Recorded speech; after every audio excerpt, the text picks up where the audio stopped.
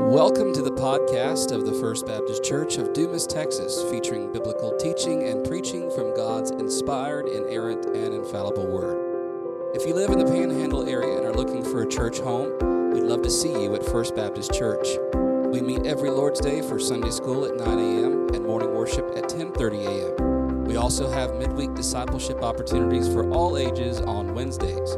For more information, visit us at fbcdumastx.com. That's fbcdumastx.com. You can also find us on Facebook and Instagram. Now open your Bible as we explore God's Word together.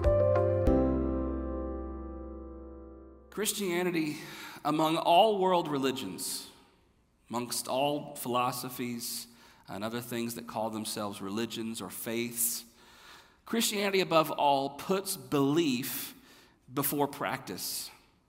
If you look at other religions and other philosophies and other worldviews, they might have creeds and they might have a theology, they might have doctrines, but the first thing you notice about other world religions is what they do. And certainly there should be that about Christianity, that let them see your good works and glorify your Father who is in heaven. They should be able to see that in us. We've been talking about that.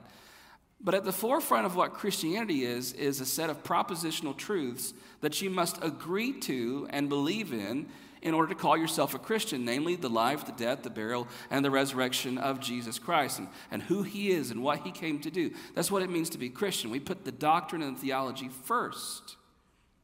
But that is not to say that practice is not important. As I said, now that we have been saved, we're freed to love. We're freed to serve. We're freed to do those good works. Not good works to save us, but good works that flow from who we are in Christ. But practice is important. And as we continue in the book of Romans today, we're going to see an important idea when it comes to Christian practice, and that is the idea of Christian liberty. How can we as Christians use our Christian liberty, freed from the law, freed from sin, freed from the curse of sin, now free in Christ? How do we use that freedom to serve the body of Christ and to serve the world and to present Jesus to the world? You might have heard me use the term theological triage before. It's not unique to me. It's not original to me. I think Dr. Al Mohler was the first one I heard use that. And we talk about primary doctrines, secondary doctrines, tertiary doctrines, and even lower doctrines. So primary, things you must believe to be a Christian. Secondary, things that we might differ on, but we can still be Christians, maybe at different churches. Tertiary issues, things we might differ on, and we probably can still go to the same church. And then even lower and lower and lower we go. So we have to assess theologically where we're talking about before we have a disagreement. The same thing is true with our practice and how we live our lives, especially when it comes to debatable or disputable issues of Christian liberty. In other words, what can I do and what can I not do? And even here, Christians, even in the same church, will disagree. Can you believe that? There will be disputes, there will be debates, there will be disagreements on a practical level of what it means to be a Christian in terms of how I live. Now, there are clear-cut biblical doctrines. There are clear-cut biblical issues of morality. We're not talking about those. We're talking about disputable areas where Christians have historically and even to this day disagree. Let me give you one prime example. When I was in Bible college, my Bible college, at that time called the Free Will Baptist Bible College in Nashville, Tennessee, we could not play what they called face cards in our dormitories, right? So like regular cards with diamonds and clubs and things. So what did we do instead? Everybody played rook. So you did the same thing you do with those cards, except with a different set of cards. But the face cards, that's way out there. We couldn't have long hair. You would get a demerit for your hair being a certain length on your head. We couldn't go to movies. We weren't supposed to, say it that way. We weren't supposed to, we couldn't wear shorts. Until I was, I think, my third year at this Bible college, you could not wear shorts. And even then, once they allowed it, it had to be the ones you purchased from that Bible college with that logo at a certain length, of course.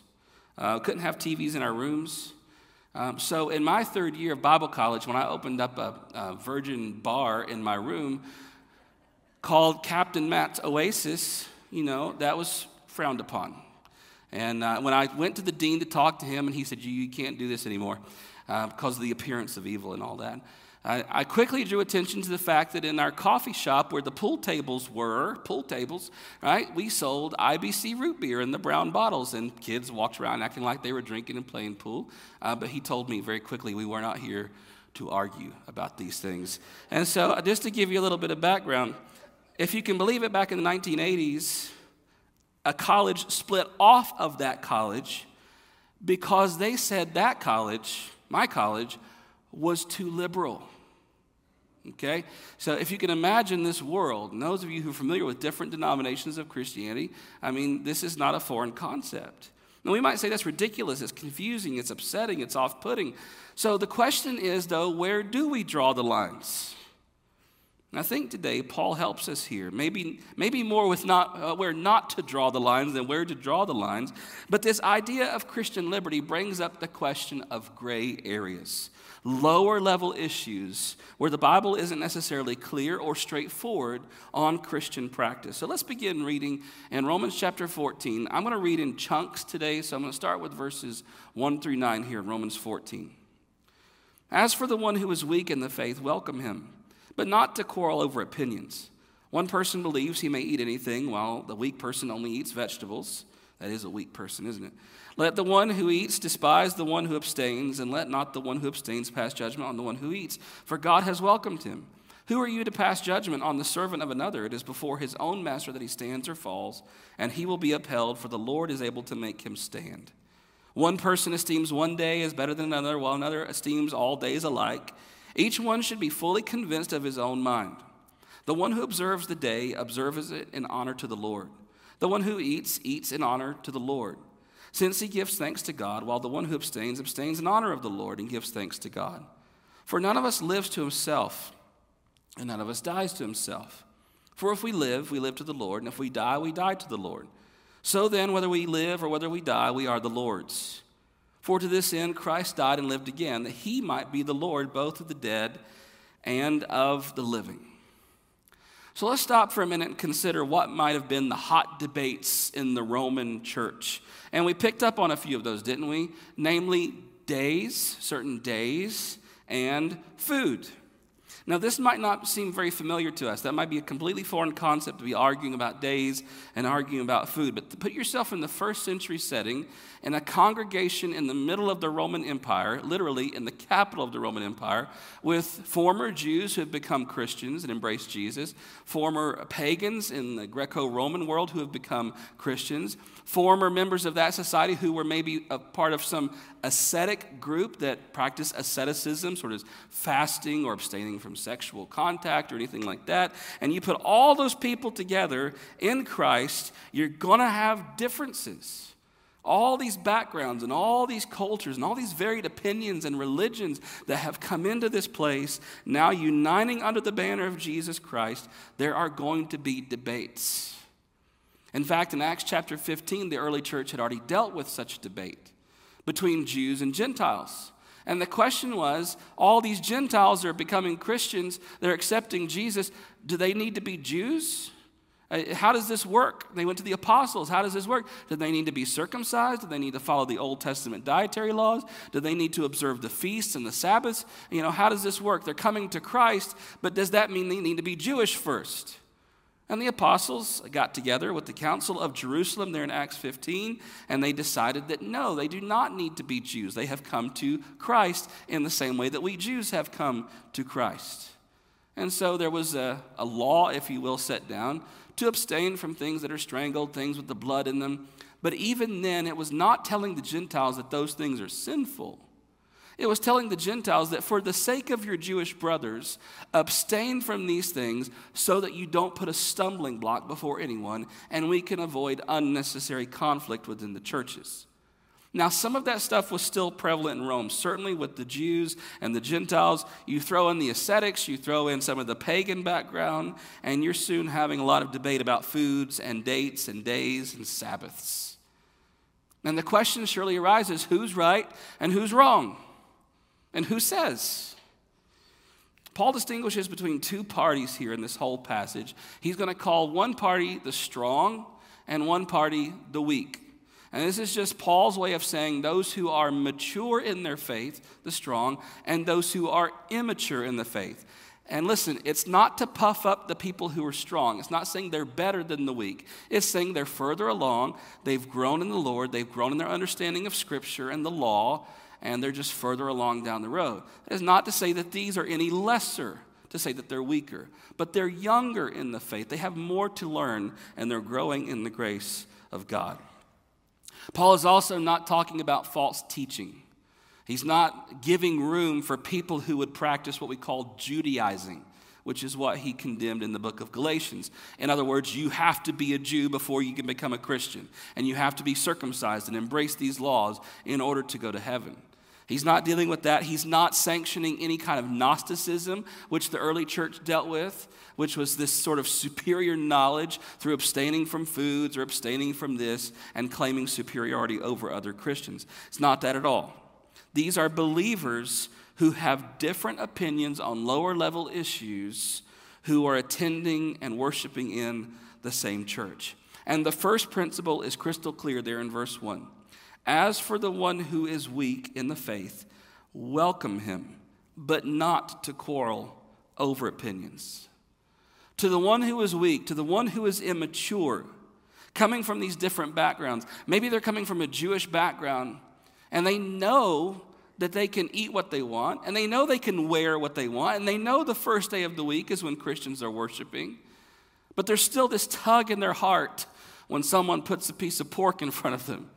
Or maybe they're still having trouble thinking about wearing a tunic made with two different types of material, or practicing worship on a Sunday instead of on a Saturday. Maybe you have some former ascetics in the group who are having trouble that there aren't these regulated fasts and these commands to abstain from certain things and to deprive themselves of certain things. You throw in some Roman Christians and Greek Christians who maybe had come from a pagan background, and you're talking about food offered to idols in the temple that is now served, and they don't want to eat it because that was their former lifestyle. And so Paul's talking about these people with these different convictions, these different opinions, coming from where they were, not fully understanding their freedom in Christ. And he says those are weaker brothers. Martin Lloyd-Jones explained weaker brothers like this. He said the trouble with the weaker brother is that he is always the slave of the spirit of fear because he is not clear about things. I love how he ends this. He's not clear about things and wants to make sure he's right. You catch the end there? He's not clear about what he thinks or believes, but he knows he wants to be right. And so you put that in the context of these people with these different backgrounds, these different opinions, these different preferences. They're not clear on where they stand. This is where they came from. This is where they are. They want to be right, but who says what's right and who says what's wrong? So what do we do with them? Paul says, do we shun them? Do we mock them? Do we ridicule them? Do we remove them? No, he says, verse 1, we welcome them. In fact, in chapter 12, verse 10, Paul says, remember, outdo one another in showing honor to one another. Esteem others more important than yourselves. And this principle, Paul says now, is reciprocal between the weak and the strong. The strong should welcome the weak, understanding that there will be differences. Look at verse 2. One person believes he may eat anything, while the weak person eats only vegetables. It's just an example, okay, of many differences there could be. Verse 3, let not the one who eats despise the one who abstains, and let not the one who abstains pass judgment on the one who eats, for God has welcomed him. How can we put this into perspective? Paul asks. You have this person who says this, and this person who says this. This person says, I can eat anything I want to. This person says, I'm only going to eat this. He says to this one, welcome the weaker brother. And he says to the weaker brother with all the rules, don't pass judgment on the stronger brother. Instead, welcome him. Why, verse 3? Because God has welcomed him. And the question would be, he welcomed who, Paul? Are you talking about the weak? Or are you talking about the strong? And the answer is yes. Because the same grace that God has extended to the weaker brother, he has extended to the stronger brother. It's the same grace that God has extended to the Jews, struggling with Sabbaths and holy days and the clothing and the food. It's the same grace he has extended to the ascetics who are struggling with food and pleasure and any other sort of idea that they came with. It's the same grace he's extending to the Gentiles who are coming out of paganism and who knows what. It's the same grace he's extended to you for salvation through Jesus Christ. Verse 4, he says, he is Lord, not you. Who are you to pass judgment on the servant of another? He's not your servant. It is before his own master that he stands or falls. And who is his master? For the Lord is able to make him stand. So whether you consider yourself a weaker Christian, I switched sides on me, didn't I? Whether you consider yourself a weaker Christian looking at the stronger Christian or the stronger Christian looking at the weaker Christian, the Bible says here that God has welcomed all of us through Jesus Christ. And he says here, do not then pass judgment on one another. This person is not your servant. He is Christ's servant. This person is not your servant. He is Christ's servant. Jesus is Lord of their convictions. Jesus is Lord of their conscience, not you. So get out of it. That's what Paul says here. Now, it's not to say that these opinions and these things don't matter. They do matter. These are important conversations sometimes. And Paul says that in verse 5. One person esteems one day as better than another, while another esteems all days alike. Each one should be fully convinced in his own mind. Paul says, God has welcomed us all. Who are you to say to someone, you don't belong here because of this opinion on this lesser issue? And then Paul puts it in perspective. Some will say this day really matters. Some say that day doesn't matter. Some will say I can eat what I want. Some will say no, you can't eat what you want. Some will say I can wear what I want. Some will say no, that you can't wear what you want. Some will say I can drink what I want. Some will say no, you can't drink what you want. Paul says here's the bottom line. If you're going to believe something and you're going to be convinced of it, that's the word, be persuaded of it. Don't just embrace a rule or don't just embrace a way of thinking, well, it's because of the way I was raised. Or it's my culture. That's my background. That's what mom and daddy said. That's what me, mom, papa said. That's whatever I've received that from. Paul says that's not good enough. No, know what you believe, know why you believe it, and be able to defend it, he says. Be fully convinced or persuaded by what you believe. Have reasons, good reasons. Thought through reasons. Here's what's funny about this. I think Paul knows what he's doing. And sometimes when you have this rule or this thing or this custom or this preference or this opinion that you're just so totally convinced of, you don't really know why, but you just know that's what you think. And as you begin to think and research and study the Bible, church history, look at cultures around the world, maybe in trying to convince yourself of your stance, you become convinced that that stance isn't true. And so Paul says, at least know why you're saying what you're saying, and maybe you'll change your mind.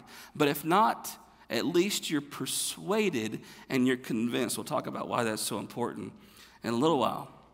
Verse 6, Paul goes on, the one who observes the day, observes it in honor of the Lord. The one who eats, eats in honor of the Lord, since he gives thanks to God, while the one who abstains, abstains in honor of the Lord and gives thanks to God. You know what Paul says? You want to observe a certain day? Have at it. You want to eat a certain food or abstain from a certain food?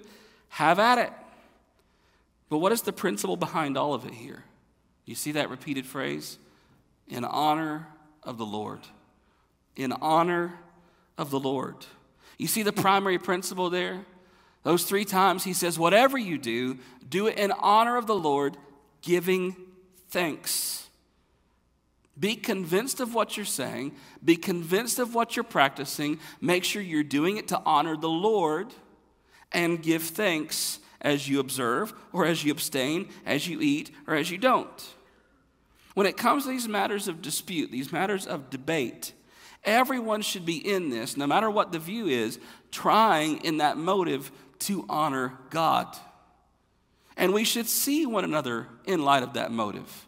understanding that where you're different from me on this issue, you know why you believe that. You know why you're convinced of that. And I'm going to trust that you're trying to honor the Lord in your conviction. And the same way, you need to understand that where I'm different from you, I'm trying to honor the Lord in my conviction. Everyone honoring God, everyone giving thanks. Not mocking, not ridiculing, not judging, not condemning, but bearing with one another. This is familiar, isn't it? With love and humility. Paul says, beginning in verse 7, this is not about any one of us.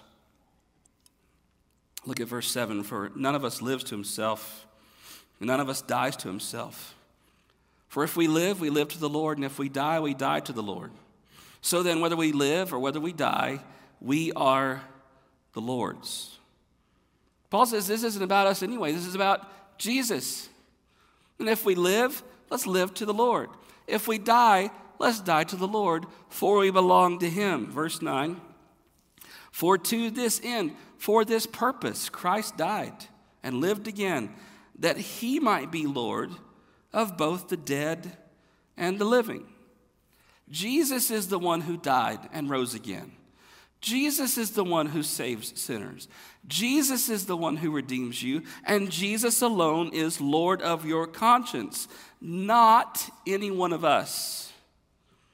That's why he did it, so that he might be Lord. If you're reading these passages in the original language, I know you are sitting there doing that right now. In verse 6, it's interesting to note that in our English Bibles, we sort of add in some words, and I know, gasp, but we add in the words to make clear what the author's saying. And in the original language, though, we don't have that honor word. It's just that same pattern. If you eat, eat to the Lord. If you abstain, abstain to the Lord. Whatever you do, do it to the Lord. And if you come down in verse 8, you see Paul sort of repeat that pattern. If we live to the Lord. If we die to the Lord. And whatever we do, living or dying, we are the Lord's. You see the pattern again. To the Lord, to the Lord, to the Lord, to the Lord, to the Lord, to the Lord. Not to ourselves. We don't live to ourselves. We don't die to ourselves. We die and we live in him and through him and to him. We've already been there in Romans chapter 11, haven't we? And if he, Jesus, is Lord, not you and not me, and if he's the one who died and rose again, not you and not me, and if he's the goal of your living and your dying, and he's the goal of my living and my dying, not you and not me, maybe that changes the way we hold our opinions, our preferences, and our convictions. As we ask ourselves, not primarily, does this please you? Or does this please me? But we ask ourselves first and foremost, does this please God? And then we trust that others in the church, even with different opinions, are asking themselves the same question. Now again, what we're not talking about are clear areas of sin and wickedness. Where the Bible is clear, we're not talking about compromising biblical morality. As we confess this morning in our statement of faith, this is what the Bible teaches about marriage, about gender, about sexuality. We're not talking about compromising on those issues. We're talking about areas of dispute and disagreement, maybe where Scripture isn't as clear as we would like it to be able to support our opinions. And if you're paying attention, even then you'll notice that there will be disputes about what is disputed. Because you might say that is absolutely clear, and someone else might say that is absolutely not clear. But the bottom line, as we have seen, is Jesus is Lord. And if Jesus the Lord has welcomed the weak, and if you think the weak are those who do such and such, maybe today I think probably everyone sitting here thinking you're certainly not the weak one. So let's say if you think the weak are someone else that do such and such, or maybe you think the weak are the ones who abstain from such and such. You fill in the blank. Here's the good news for you today. You're both right. You're both right in one sense. We're all the weak ones here. Because as much as we could talk about spiritual maturity and sanctification and growth in holiness and growth in grace, and if we all had little meters above our heads that showed where we are in that growth, no matter who considered themselves strong and who considered themselves weaker, the real strong one here clearly is Jesus. And if he has welcomed you who think you're strong, and if he has welcomed you who might be in the weaker category, who are any of us to go and cast anyone out? And you might think these debates that we're talking about in Rome are foreign to us, but they're not. Because we still disagree about dress. We still disagree about drink. We still disagree about food, about smoking, about movies, about TV, about music, about language, about exercise, about yoga, about holidays. I mean, I could go on and on about things that Christians trying to honor the Lord disagree on. And the question for you this morning is, do you quickly dismiss someone who holds a different view on these lesser issues? Are you quick to judge as weak? Are you quick to judge as sinner? Have you considered, listen, that you might be the weak one in that equation? Paul presents the weak ones here as the ones that have all the rules, that have it all figured out. Paul says that's actually the weaker one. Do you quickly judge or belittle others with different convictions? Maybe you think you're the strong one. I'm the mature one. I have my liberty and my freedom in Christ. And these people, well, they're just stupid. Is that the way you view the situation? Perhaps you could stop for a minute and think about yourself, the sinful wreck that you were, and yet this one Jesus died and rose for you and welcomed you into his family. And maybe rejoice in that he welcomed you, he is also welcoming them. And maybe rejoice and learn from them, both seeking to honor the Lord, both seeking to do what is pleasing to the Lord. And maybe, just maybe, as we grow together in the Lord, we will grow together in the Lord. As we grow in our sanctification and our holiness and experience true liberty in Christ.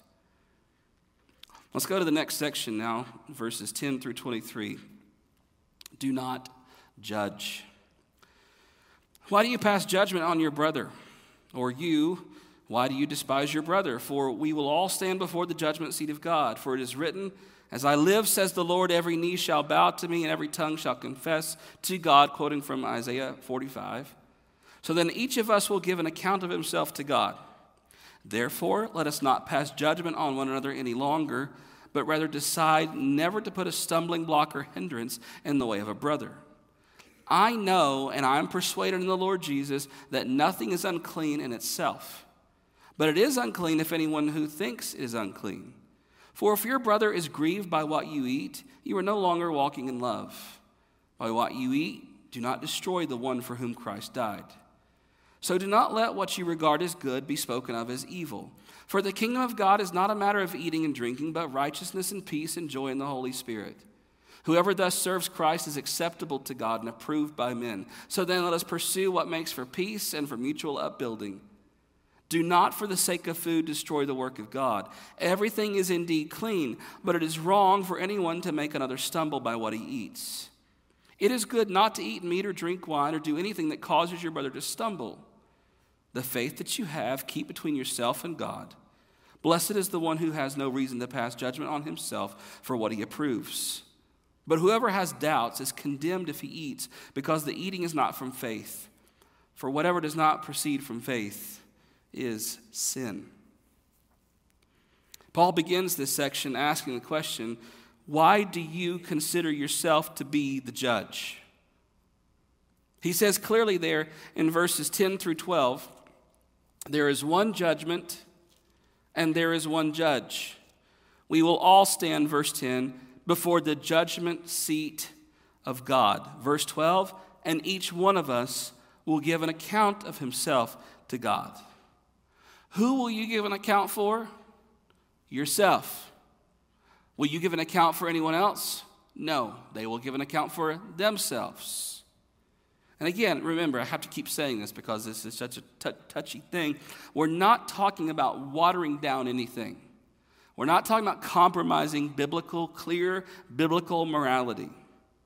We are to call out sin, but we're to do it biblically. We're to preach the judgment of God, but to do it biblically. We're to preach the doctrine of hell and to warn people, but to do so biblically, all the while remembering the motive. Back in chapter 12, verse 10, esteeming one another. Back in chapter 12, verse 14, blessing those who persecute you and not cursing them. Back in chapter 12, verse 17, repay no one for evil, but give thought to do what is good in the sight of all people. Chapter 13, verse 8, owe no one anything except to love each other. The one who loves another has fulfilled the law. So keeping that concept in mind, love for the body of Christ, love for my enemy, love for all people, preach the truth. Call out sin, preach the judgment, preach hell, preach the wrath of God, call people to repent in love. Remember the motive. You go on Google and try to search this quote, you won't find who said it. There's 15 people it's attributed to. Mostly goes back to Luther on his deathbed, but it's wonderful to quote even the same. We are nothing but beggars telling other beggars where to find bread. And if we will keep that motive in mind as we preach the truth, as we're clear about biblical principles, we'll keep that motive in mind that Paul wants us to keep in mind. Sometimes we think about the judgment of God as if we're going to be held up against them. So you see that worst thing on TV, that worst thing on social media, and you pat yourself on the back and you say, well, I want to do pretty good on the day of judgment because at least I'm not like that. Might do you well to remember Jesus' parable of the tax collector and the Pharisee in the temple, right? It was the Pharisee who said, thank God I'm not like him. Well, it was the one who beat on his chest and begged for mercy. Jesus said he's the one who's justified, not the Pharisee. But sometimes that's how we think about the judgment of God. That on that day, compared to everything else out there in the world, we're going to look pretty good. Problem is, God is not going to be comparing you to everything else in the world. God is going to be holding you up to his standard. And what is his standard? Absolute perfection. How well do you do in light of that? Romans 3:23. All have sinned and fall short of the glory of God. But the message since then has been great. Yes, we're guilty. Yes, we're condemned in our sin. But by faith in Jesus Christ, we can be justified. We can be set free. We can be liberated. So the question is, for those of you who are free in Christ, for those of you who have liberty in Jesus by the power of the Holy Spirit, how can you then turn and try to impose the law on someone else? Why don't we point them to the same grace that saved us? Why don't we point them to the same Jesus that saved us, the same mercy, and invite them to the same faith alone that saves us? After all, on that day of judgment, how are you going to survive except by faith? The one who by faith is righteous, Romans 1:17, shall live. And in light of all that, it should govern how we use our Christian liberty. Verse 13, instead of judging, and again, in the original language, there's a little play on words here. Therefore, let us not pass judgment, but then you see, but rather decide. That's actually the same word. That word krino, which means I decide or I judge. And so Paul's kind of playing on words here. He says, instead of passing judgment on other people, maybe judge for yourself never to put a stumbling block in front of anyone. Look at verses 14 through 16. Paul says, listen, and this is candid Paul here. I'm persuaded in the Lord Jesus that nothing is unclean in itself. Talking about food. but it is unclean for anyone who thinks it's unclean. For if your brother is grieved by what you eat, you're no longer walking in love. By what you eat, do not destroy the one for whom Christ died. So do not let what you regard as good be spoken of as evil. Don't let your liberty and your freedom become a snare and a stumbling block for someone else. In other words, in light of that judgment that's coming, stop and maybe judge yourself for a moment. Paul says, listen, I know what's clean. I know what's unclean. I know in Christ all has been made clean. Paul says, though, maybe to you, those coming from a strict Jewish background in his day, maybe there's still that twinge that something's wrong with this plate of bacon. I don't know if they had bacon in the first century, but if they knew Jesus, they did. And so they're there having this disagreement, having these disputes, and Paul says, I know the truth, but maybe you don't yet know the truth. And he says, more important than my personal liberty and my personal freedom, and more important than your liberty and your freedom, Paul says more important than that is your love for a brother or sister in Christ, even if they might be considered weaker. Why? Paul says, and I know this is because it's still sin to them. Now you're thinking, man, that's confusing. So sin is different from one person to another? And what makes it a sin is whether I consider it a sin or not? Well, that's an easy solution. Nothing is sin to me. I'm just going to do whatever I want. Now, that's not what Paul is saying here. He's saying in their minds, as immature and weak in Christ as they are, their convictions are different. And Paul says to cause them to violate those convictions or to violate their consciences, listen, even if they're mistaken, can still be sinful. Because this is to cause them to act, he says this later in verse 23, it's to cause them to act apart from faith. So if you are strong and you cause someone who is weak in the faith to violate their conscience, even if it's mistaken, even if they haven't grown to the level you are yet, because, verse 5, they're not convinced of what they're doing, they're just trying to please you. You see the difference? They're not convinced that this is right. They're not convinced that this is okay. But to please you, to fit in, whatever the motives are, it's not to please God, and it's not coming from faith. It's not to honor the Lord. It's to please you or to do whatever. It is still then sin to them. So as confusing as this sounds, just bear with me for a moment. Something can be a sin subjectively to them, even if that thing is not a sin objectively in light of the truth of God's word. Because if they are violating conscience or violating that sense of pleasing God, even if they're mistaken, because they're not convinced, verse 5, because they're not acting from faith, verse 23, they're trying to please you, they're trying to please their flesh, whatever it is, that's an evil motive. And so even though the act itself might not be sinful, the motive then becomes sinful. Does that make sense? The motive and the spirit and the heart is what is sinful in that situation. And so Paul says, give each other room. Verse 15, if your brother is grieved by what you eat, you're no longer walking in love. By what you eat, look at the consequences. Do not destroy the one for whom Christ died. Don't let what you consider good, verse 16, be spoken of as evil. Don't use your Christian liberty and your Christian freedom, yes, to do as you please and to eat what you want, and to drink what you want, and to wear what you want. Don't let that be a stumbling block to someone else for whom Christ died. Give thought to the conscience of another person. Paul says in verse 17, at the end of it all, the whole thing is not about eating or drinking anyway. Verse 17, for the kingdom of God is not a matter of eating and drinking, but of righteousness and peace and joy and the Holy Spirit. And one side says, yeah, It's not about eating or drinking, you weak-minded people. But I think this goes both ways.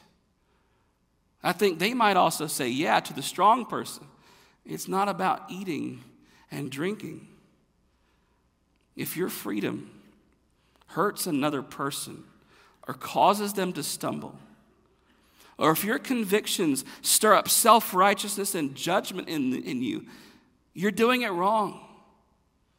And the goal of verse 17, righteousness and peace and joy in the Holy Spirit, you're not following that. So the strong person might say, 1 Corinthians 6:12, all things are lawful for me.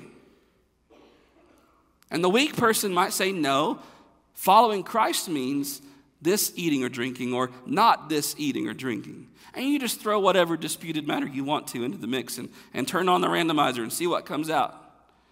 Paul says to the strong, listen, the kingdom of God is not about your freedoms. But he says to the weak, the kingdom of God is not about your rules. You want to shorten this? Yeah, everybody wants to shorten it. The kingdom of God is not about you.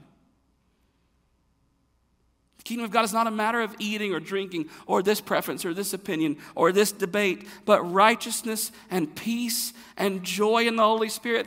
And so Paul says maybe we need to rearrange our thinking. Maybe to the strong, he says, verse 15, if your brother is grieved by what you eat, you're no longer walking in love. Do not destroy the one for whom Christ died. Maybe to the weak, he says, verse 18, whoever thus serves Christ is acceptable to God. That person you consider weak in the faith because they do the things you don't do, they don't follow your rules, they have been accepted by God. So to the strong, Paul says, don't pursue license as freedom to sin. He says to the weak, do not pursue self-righteousness through legalism. Instead, verse 19, let us pursue what makes for peace and for mutual upbuilding. What makes for peace and mutual upbuilding. Prioritize peace.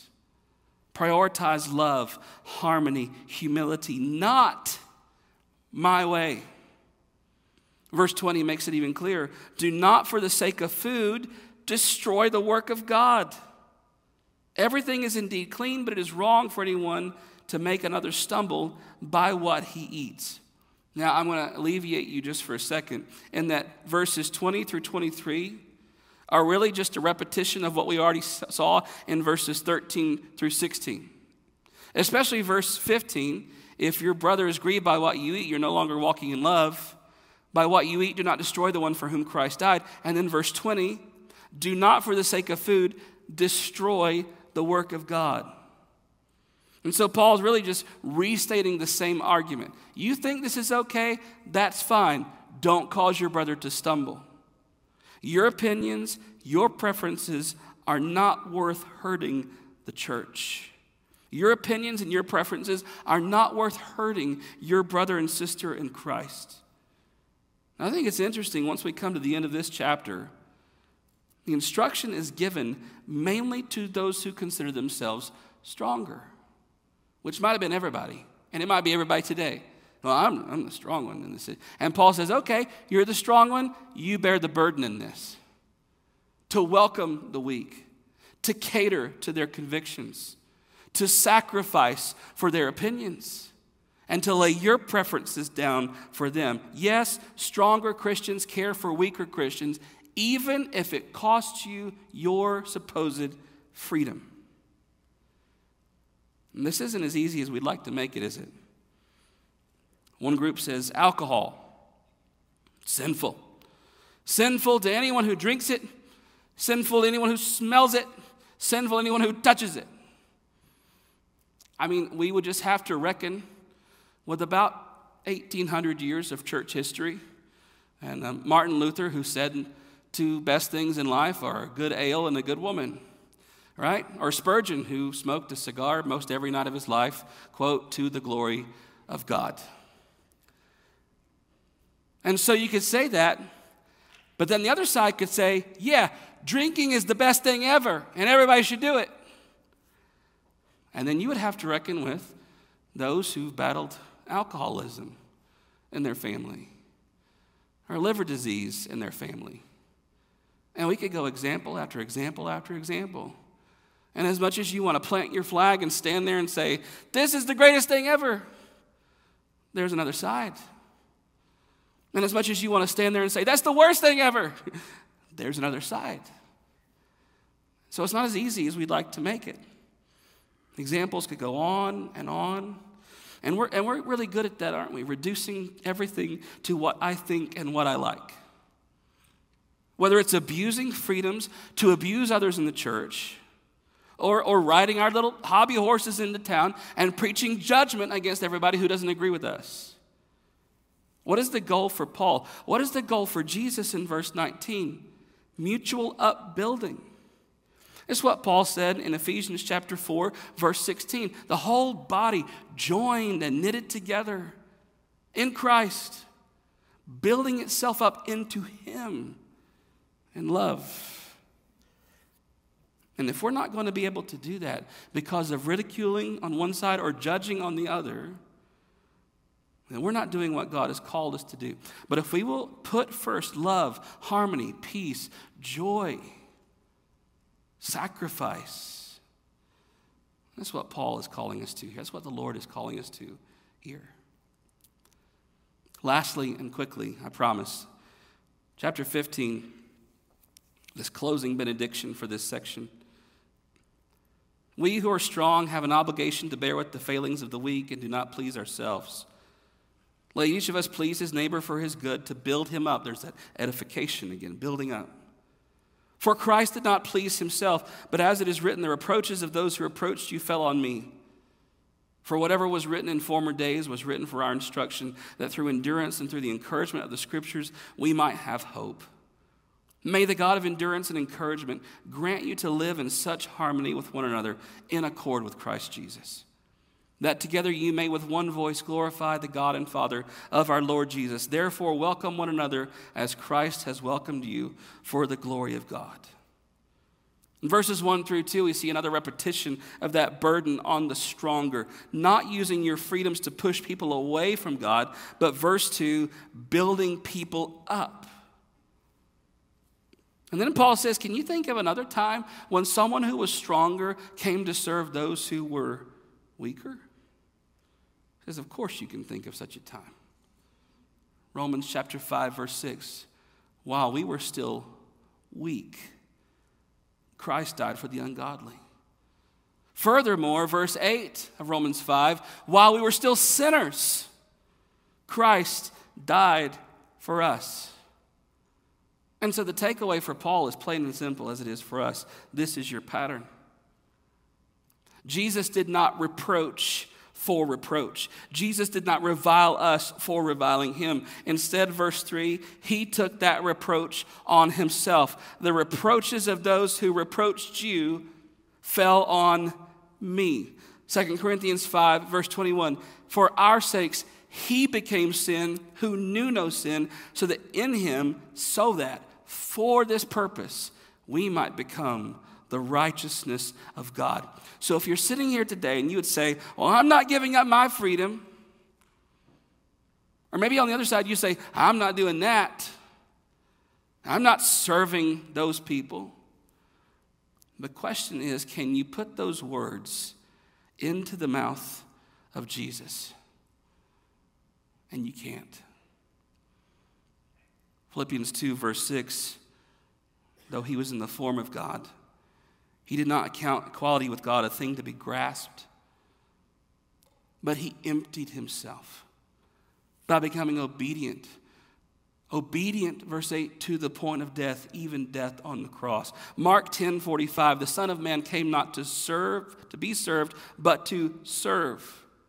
Luke 22:42, Father, take this cup from me. Nevertheless, not my will, but what you will.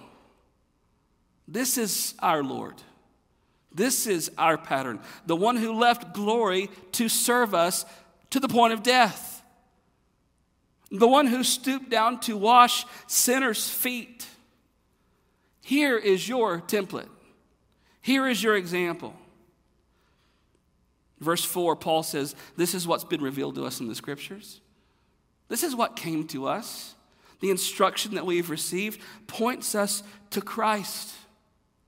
And that's why he goes to this benediction in verse 5, to Christ. May the God of endurance and encouragement grant you to live in such harmony with one another, in accordance with Christ Jesus, that together you may with one voice glorify the God and Father of the Lord Jesus. Therefore, welcome one another just as Christ has welcomed you for the glory of God. Serve one another as Jesus did. Love one another as Jesus did. Lay down your preferences for one another as Jesus did. Why? So that we might be one in him. So that we might with one voice glorify the God and Father of our Lord Jesus. So that in all of our disputes, all of our debates over this issue or that issue, matters of opinion, matters of preference, verse 7 would be the end of the discussion. That we would welcome them just as we have been welcomed in Christ Jesus. You see that tidy little bookend. What do we start with? Welcome them, just as God welcomed you. What do we end with? Welcome them, just as God has welcomed you. Here's news for you this morning, Christians. Maybe not news for you who've been in church a long time. We're not going to agree on everything. Amen? We can agree that we're not going to agree. Amen? Let's do the triage, though. Let's put it up against the graph and see, is this primary? Is this secondary? Is this tertiary? Is this lower? And in those disagreements, look for opportunities to show Christ.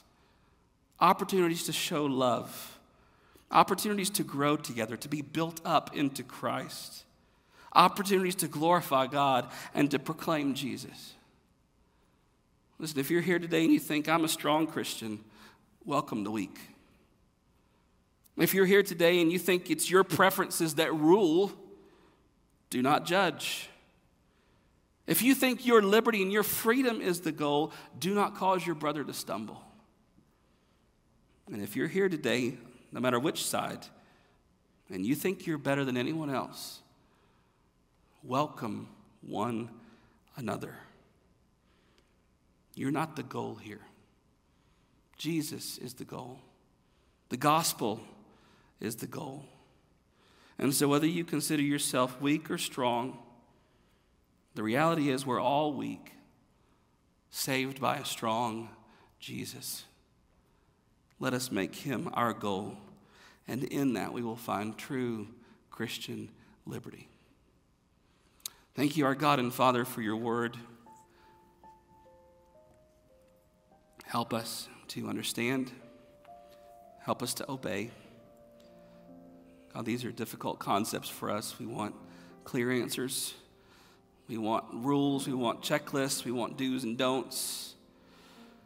And so, God, help us by your Holy Spirit to know how to obey you. And no matter what our preferences or our opinions or our disputes or our debates, help us to bear with one another in love and humility. And help us, all of us, to have one motive, to do what honors the Lord, to point people to Jesus, to point people to the gospel. Give us wisdom in this, God. Thank you for our freedom. Help us not to abuse it. Thank you for the Holy Spirit. Help us to listen. We ask all this in Christ's name. Amen. Thanks for listening. For more information about what it means to follow Jesus as Lord, you can email us at fbcdumas@hotmail.com. It's fbcdumas@hotmail.com. You can also reach us by phone at 806-935-5604. We'll see you next time.